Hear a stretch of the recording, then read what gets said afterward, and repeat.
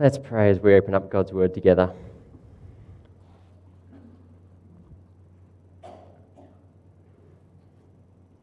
Lord God, your Word is beautifully rich. Help us to see it afresh this morning. And as we glimpse your heart in your Word, Lord, may you incline our hearts towards you and your ways. In Jesus' name we pray. Amen. Okay, so we are in our final part of our Jonah series. And so if you're visiting or missed it whilst away, and if you're interested in the context sort of leading up to this final bit of the story, then you can find the rest online on our website or on most podcast apps that you might use as well. I was going to start this morning by saying that this bit of the Bible is not in children's Bibles. Jonah chapter 4. Most of them drop off chapter 4. It is too adult-themed for kids' Bibles. But not this one, you'll be glad to hear. Not this one. 10 points for including Jonah chapter 4. But before we get too carried away with any more points for this one, a little preface. Now, this was given to us by a friend who evidently didn't read much of it before making the purchase. And we have subsequently had a good laugh with the friend about it. His first lesson for this morning: don't judge a book by its cover. It might have a beautiful cover and be theological rubbish. So, let me read a little bit for you and see if you can pick up any slight problems with the story. So, remember the backstory. The Ninevites have turned to God. They don't get destroyed. Jonah's angry about that. God sends a plant to shade Jonah, then a worm to kill the plant. Then Jonah wants to die again. And let me read it from the second last paragraph in here. You can see it up there as well. But God said, "You are angry with a castor oil plant you did not tend, and which grew and withered in only a short time. Yet I should not be concerned with the fate of an entire city that is home to thousands of people." So far, so good. Not too bad so far. Jonah understood. The Lord's mercy was too big for a prophet to comprehend. Nineveh may have done wrong, but the repentance the people had shown fully justified their salvation. All right, I'm glad I'm hearing a sense of you picked up the problem with this book. No! No! This is not a story about how amazing the Ninevites were in the way they repented. This is a story about our great God and his great compassion and concern to rescue people who cannot rescue themselves. That's what we are going to see this morning. We're going to notice and explore three things along the way. First, Jonah's ironic complaint. Secondly, God's object lesson about Jonah's disordered love.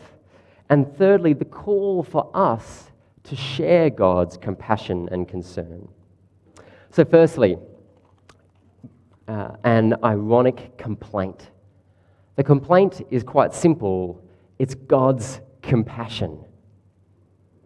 And as one preacher once said, getting angry at God for being compassionate is like getting angry at water for being wet. As we saw in chapter 3, God has a tendency to gravitate towards the distant. And Jonah ironically complains that God is too compassionate to the wrong people. So let's have a look at verse 1 together in chapter 4. It'll be up on the screen. Would love you also to follow along in a Bible or device if you have it. So remember the backstory. God has just compassionately relented from destroying Nineveh. And now we see a side of Jonah that has been alluded to all the way along. Verse 1. But to Jonah, this seemed very wrong, and he became angry. A literal translation of that would be to say, It was evil to Jonah, a great evil, and he burned with anger. This is about as strong an expression as you can get in Hebrew. Jonah is furious. He is raging that God would do such a thing, that God would have such reckless love. And so he prayed to God. Verse 2. This is the second time Jonah prays. And it's quite the contrast, isn't it, to chapter 2, where chapter 2's piety and carefully measured words of thanksgiving. No, this time Jonah just rages. See, towards the end of verse 2, "Isn't this what I said, Lord, when I was still at home? This is what I tried to forestall by fleeing to Tarshish." The truth comes out. We've been wondering, why exactly did Jonah run? Did he run away out of fear? Yes, but not fear for his safety. Fear that God might forgive the evil and wicked Ninevites.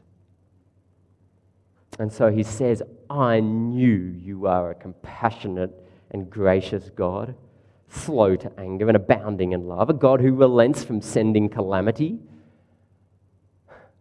There is such irony here in this. Jonah quotes a classic Old Testament creedal statement describing God's wonderful character and nature. Your Bible footnotes probably point you to a few other places where this exact phrase is used. And he quotes it as a complaint.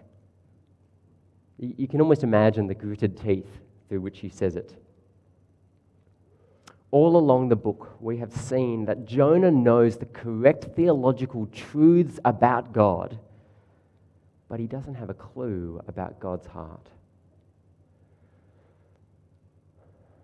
Is there a warning in there for us?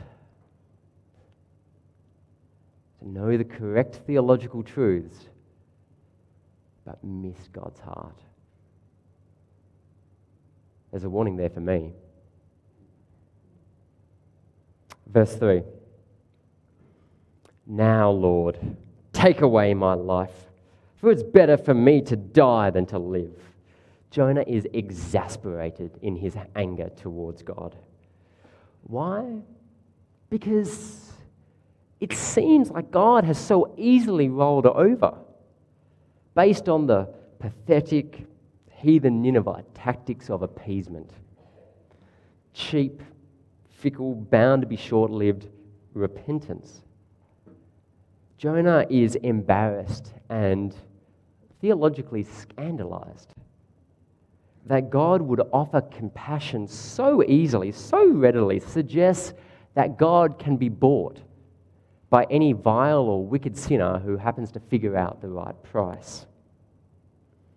One commentator put it this way: the narrator carefully tells the story according to his inspired purpose. It's God's purpose, which is to arouse the audience to disassociate itself from Jonah's narrow nationalism. You could say his narrow view of God's grace.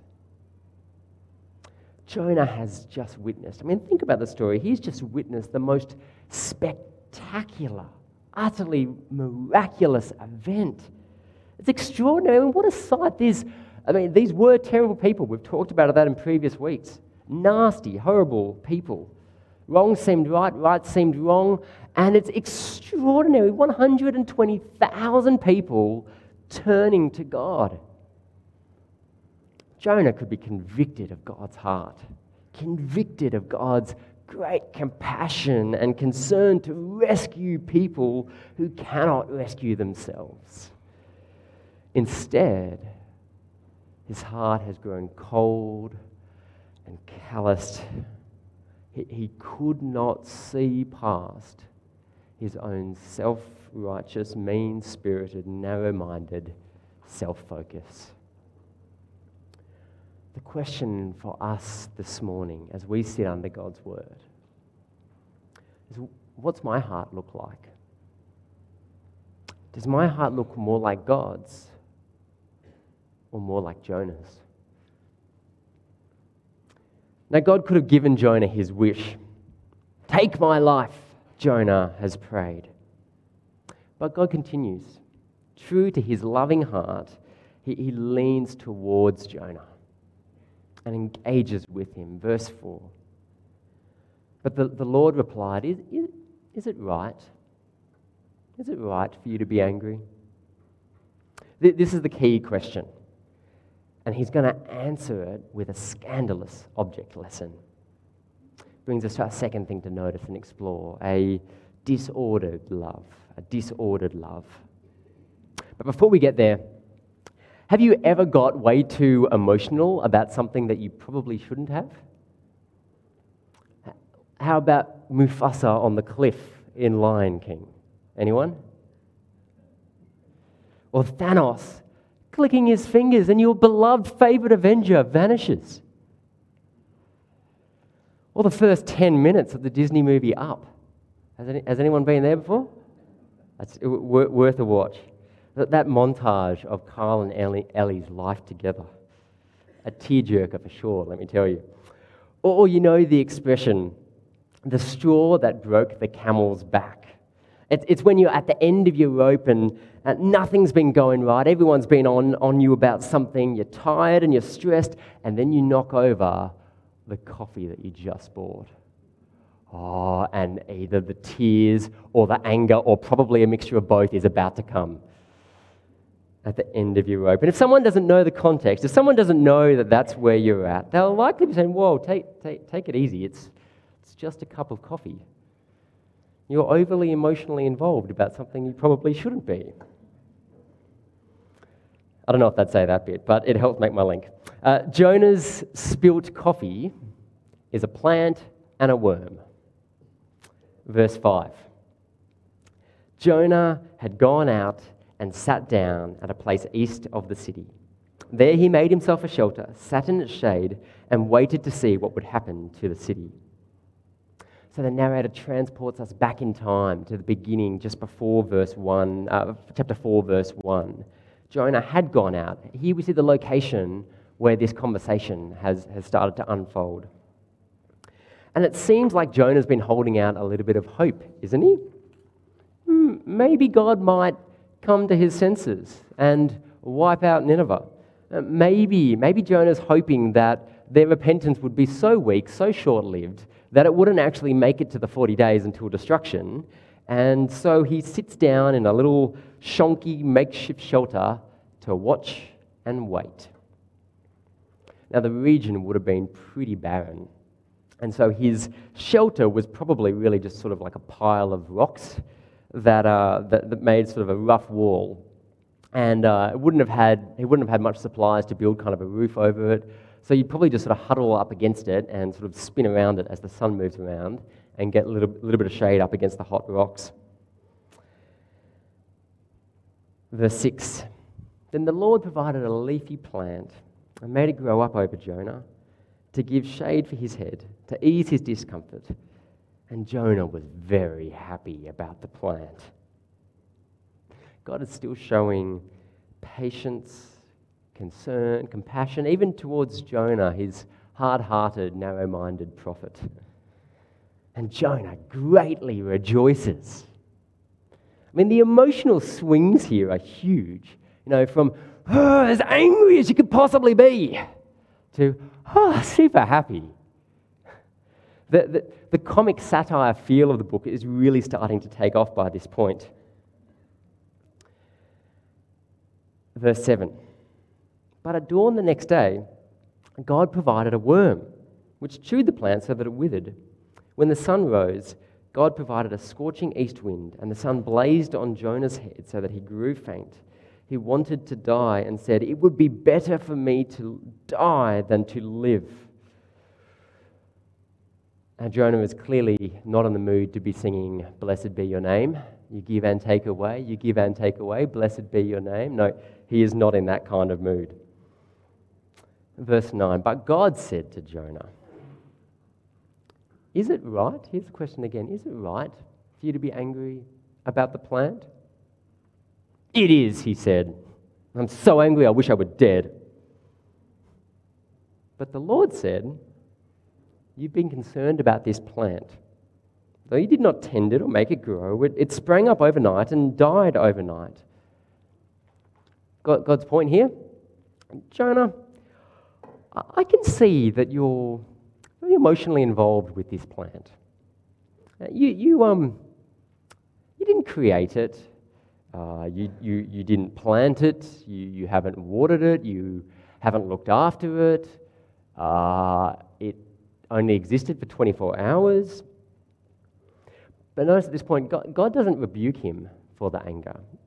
He's just pointing it out. He's stating it.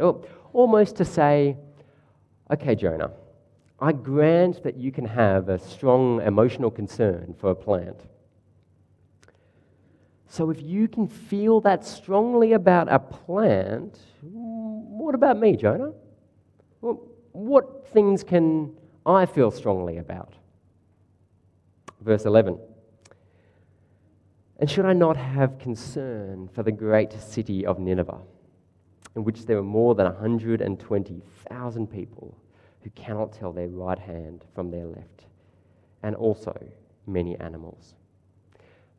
Jonah, if it's right for you, a human being, to care deeply about an relatively insignificant, unimportant plant that you didn't create, it follows then that it's right for me, the maker of the universe, to care about 120,000 of my image bearers, human beings, who I did create. The plant is God's scandalous object lesson to teach Jonah about his great compassion and concern to rescue people. And lastly, God points out that these people cannot tell their right from their left. It's an interesting expression, and it's a unique phrase in the Old Testament. So it's hard to know exactly what it means, but as usual, it's best to use the context surrounding it to help us to figure it out. So let's think about it. They cannot tell their right from their left. It doesn't mean that they aren't responsible for their evil and wickedness.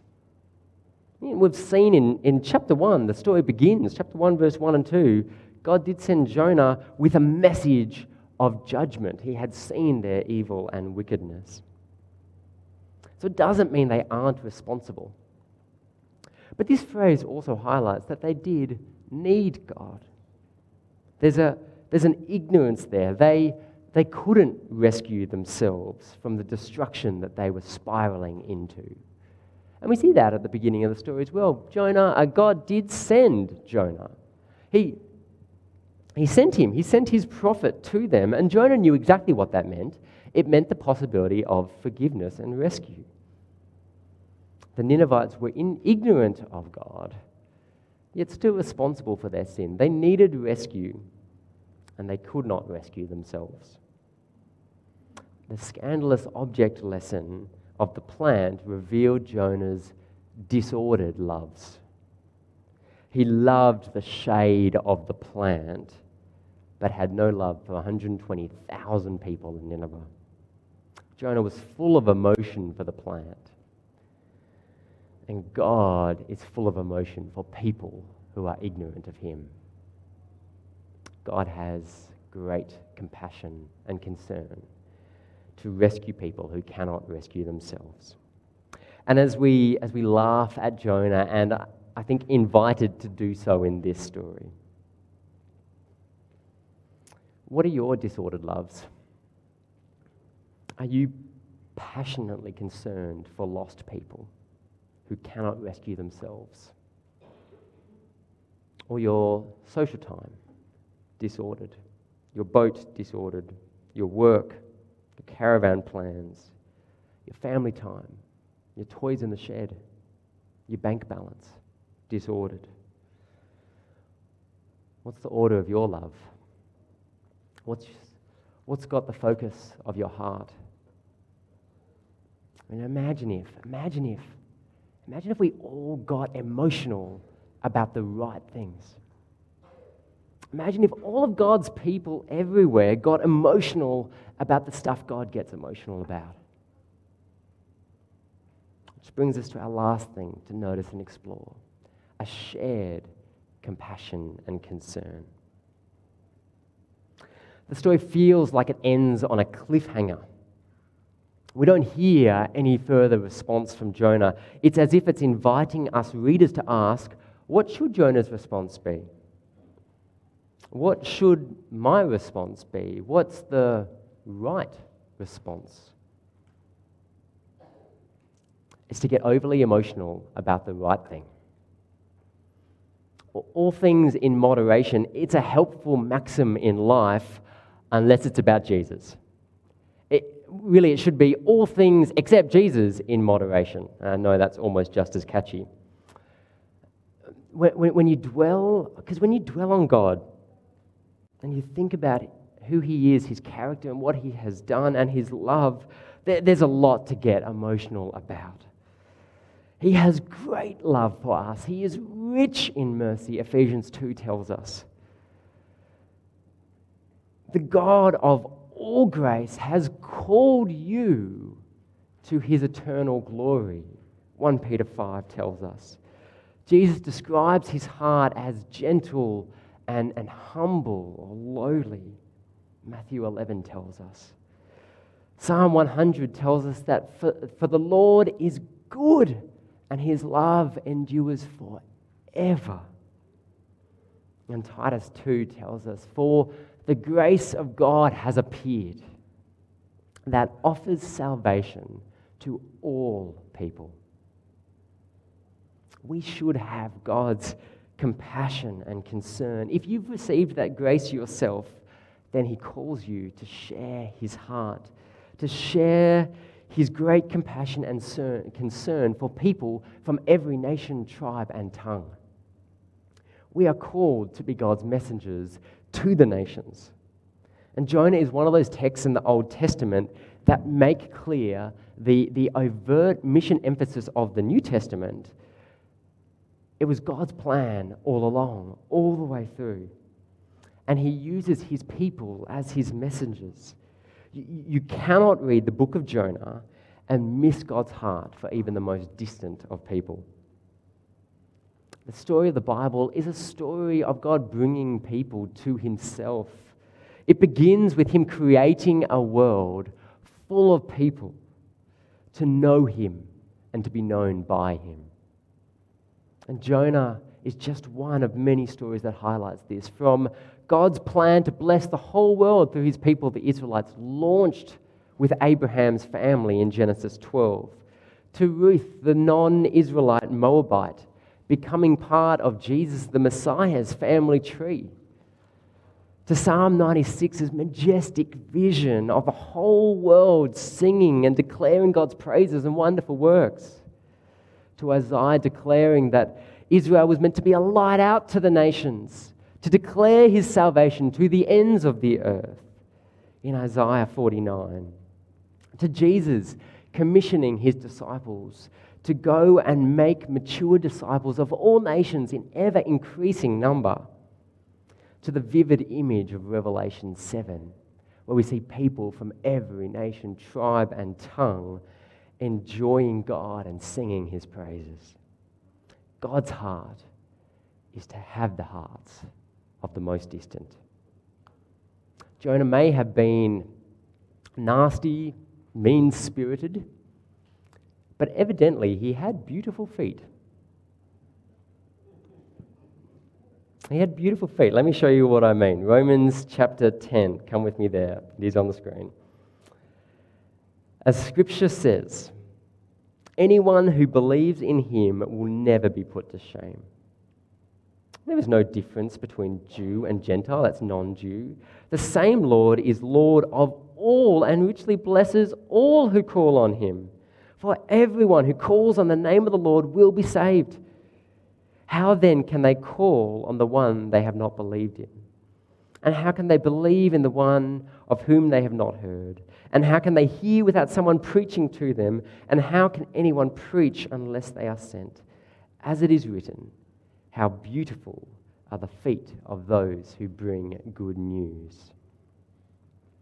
He had beautiful feet because he did accidentally bring good news. People cannot rescue themselves. If you're a Christian, if you love Jesus and he has saved you, you're rescued because God has worked through others of his people to proclaim his gospel invitation to you. And as you've heard it, he's enabled you by the power of his Spirit to respond. People cannot rescue themselves. The job that Jesus gave us in the world is not done. That job to make mature disciples of all nations in ever-increasing number is not done. Jesus is the only hope for this world.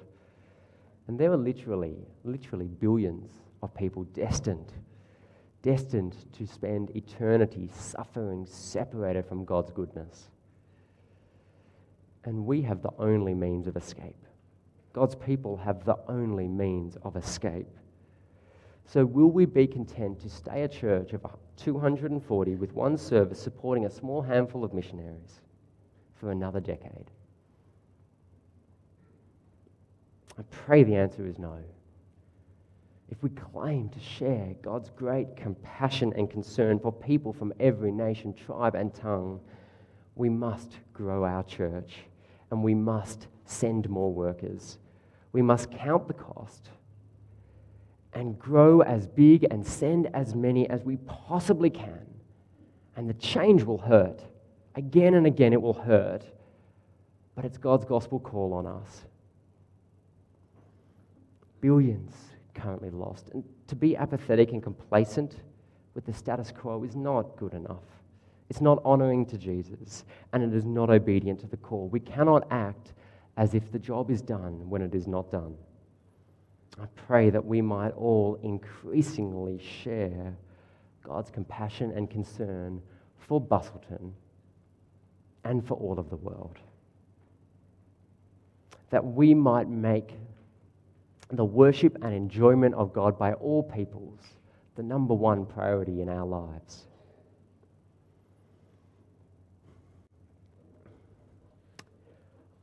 I once got to try out a friend's VR gaming setup.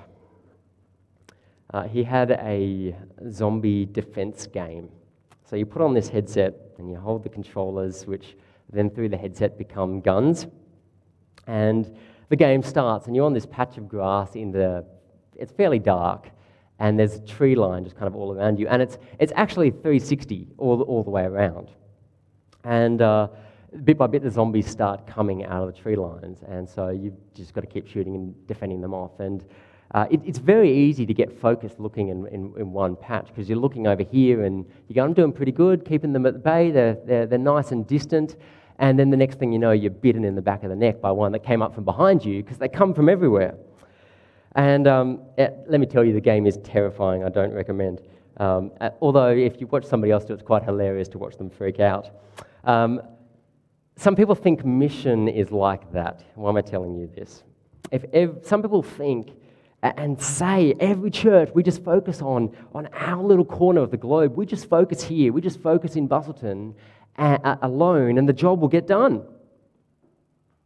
Now, it doesn't work that way in Zombie Attack, and it doesn't work that way in God's mission. Here's something that we need to be very clear on. We cannot just focus on our little corner and ignore the rest of the world. And here's why. The reality of unreached people groups prevents that kind of thinking. The reality of unreached people groups. Now, what is a people group? A people group is a bunch of people who share a common language, culture, and history. There are around about 17,000 different people groups in our world today. You belong to a people group. I belong to a people group. For me, I'm Anglo-Australian, living in Australia. For many of you, you might share that, and many of you might not. So an unreached people group does not have sufficient gospel resources to see themselves reached with the good news of Jesus. In other words, there are few or no local churches established. There's little or no Bible translation work done in their heart language. There's little or no church leadership training being done. And there's few or no overseas missionaries serving amongst them. So a person in and belonging to an unreached people group won't hear about Jesus. They have no choice. They will not turn to God unless somebody goes to them. Just like Nineveh. There are over 3 billion souls in unreached people groups today. That's over 40% of the world's population. You can see the stats on websites like joshuaproject.net. There's a quick graph for you. The job is not done. Church, we don't talk about this enough. We don't talk about it enough. And I want to finish today with some practical ideas and thoughts, really just asking the question, what's your next step to grow your heart for the lost, to increasingly share God's compassion and concern? 5 quick thoughts and ideas. Number 1, do you know who our mission partners are? Do you know who our mission partners are? If you don't, our website actually has a page on it under Church Life, World Mission. You can see a whole lot of information about the mission partners that we have as a church. Or you can chat to someone at the hub and they'll show you on an iPad. Or do you read at least one of our Link Missionary newsletters that come out each month? They're always available on the board just in the foyer, the blue world map. Or better yet, do you personally sign up to receive one of those?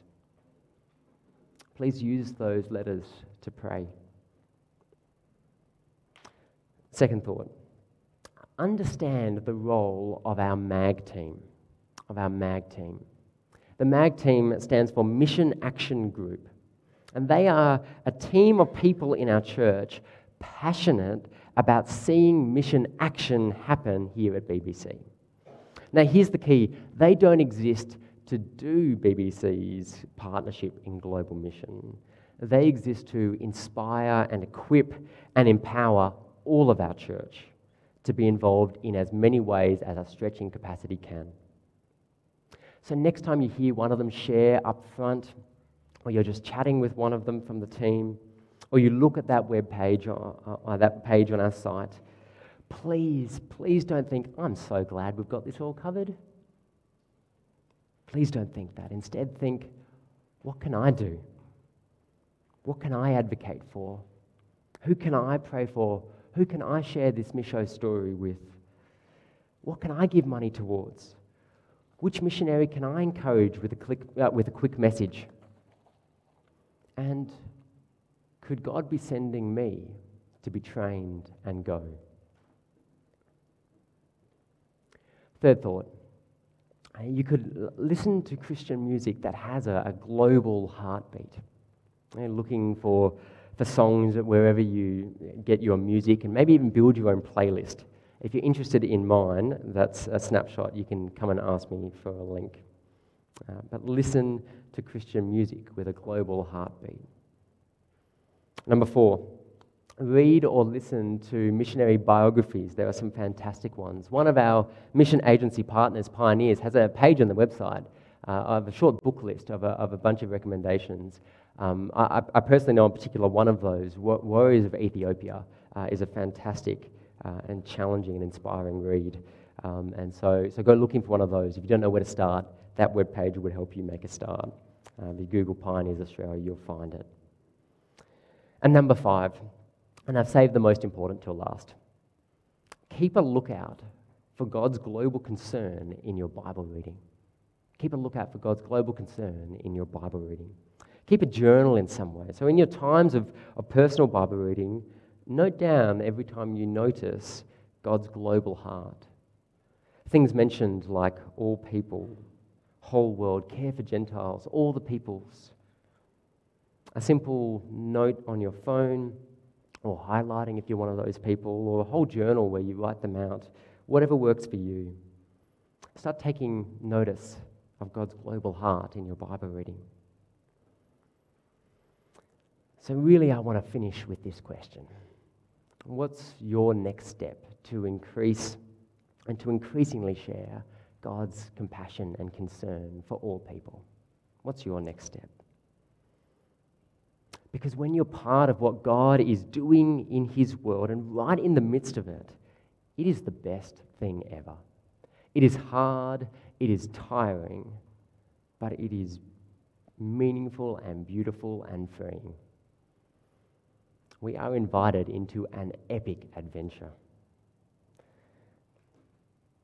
Jesus' church are the people who are going to change the world. No one else. It's Jesus' church. And we're not going to do it with cancel culture or conformity or narrow-mindedness or tribalism. No, we're going to do it with growing churches, Jesus communities full of grace and truth that are sending each other around the globe. So let's pray.